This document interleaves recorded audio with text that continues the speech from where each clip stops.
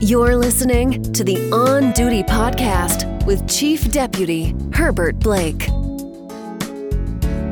The On Duty Podcast is a community outreach effort to offer crime prevention tips and to talk about issues of interest in our community.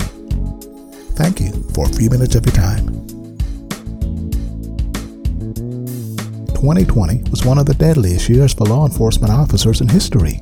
This is according to the Officer Down Memorial page and the National Law Enforcement Officers Memorial Fund, two nonprofit groups dedicated to honoring America's fallen law enforcement officers.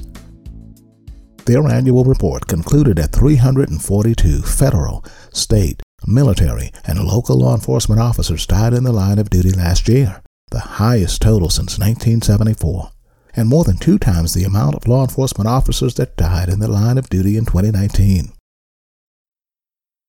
Law enforcement officers lost their lives in the line of duty last year for a variety of causes, among them vehicle crashes, heart attacks, and gunshots. But more officers died because of the coronavirus than all other causes combined, with 221 out of the 342 deaths attributed to COVID-19. Texas, New York, New Jersey, Florida, and Pennsylvania had the highest number of deaths related to COVID-19. However, 26 states lost no officers in the line of duty to the coronavirus. After the coronavirus, getting shot was the second most common cause of line of duty deaths. The report concluded that 48 officers were shot and killed on the job last year, compared to 51 in 2019. 30 of those officers were killed by handguns, 13 were killed by rifles, and 1 officer was killed with his or her own weapon. The largest number of firearms-related deaths came while officers were investigating a suspicious person or suspicious activity, with 11 such fatalities. 7 officers died while responding to domestic disturbance calls, and 5 died from accidental discharges. And according to the report, traffic-related incidents were the 3rd leading cause of line-of-duty deaths in 2020. Last year, 44 officers were killed in traffic accidents, with 20 dying in crashes with another vehicle. 15 officers were struck on the side of the road. 8 officers died in single-vehicle crashes, and 3 officers died in motorcycle crashes. Municipal police officers were the hardest hit in 2020, with 122 line-of-duty deaths, followed by deputy sheriffs with 68, and state and highway patrol troopers with 31 deaths.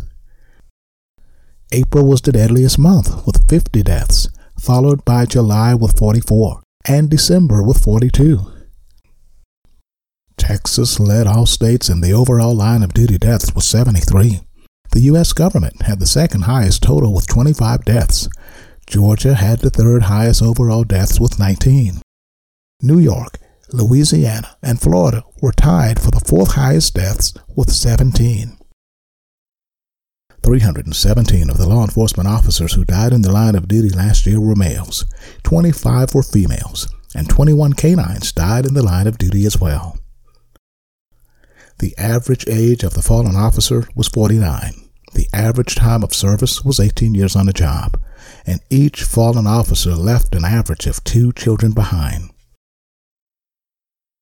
Close to 25,000 law enforcement officers have died in the line of duty since 1776. The National Law Enforcement Officer Memorial Fund and the Officers Down Memorial page are 2 of the leading nonprofit organizations dedicated to honoring America's fallen law enforcement officers.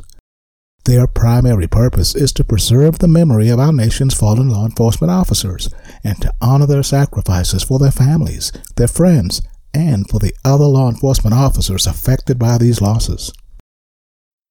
2020 was one of the deadliest years for law enforcement officers in history, with 342 law enforcement officers dying in the line of duty. 221 of these law enforcement heroes made the sacrifice by going out into the public and exposing themselves to COVID-19 in the midst of a worldwide pandemic. That is it for this episode of the On Duty Podcast. I'm Chief Deputy Herbert Blake.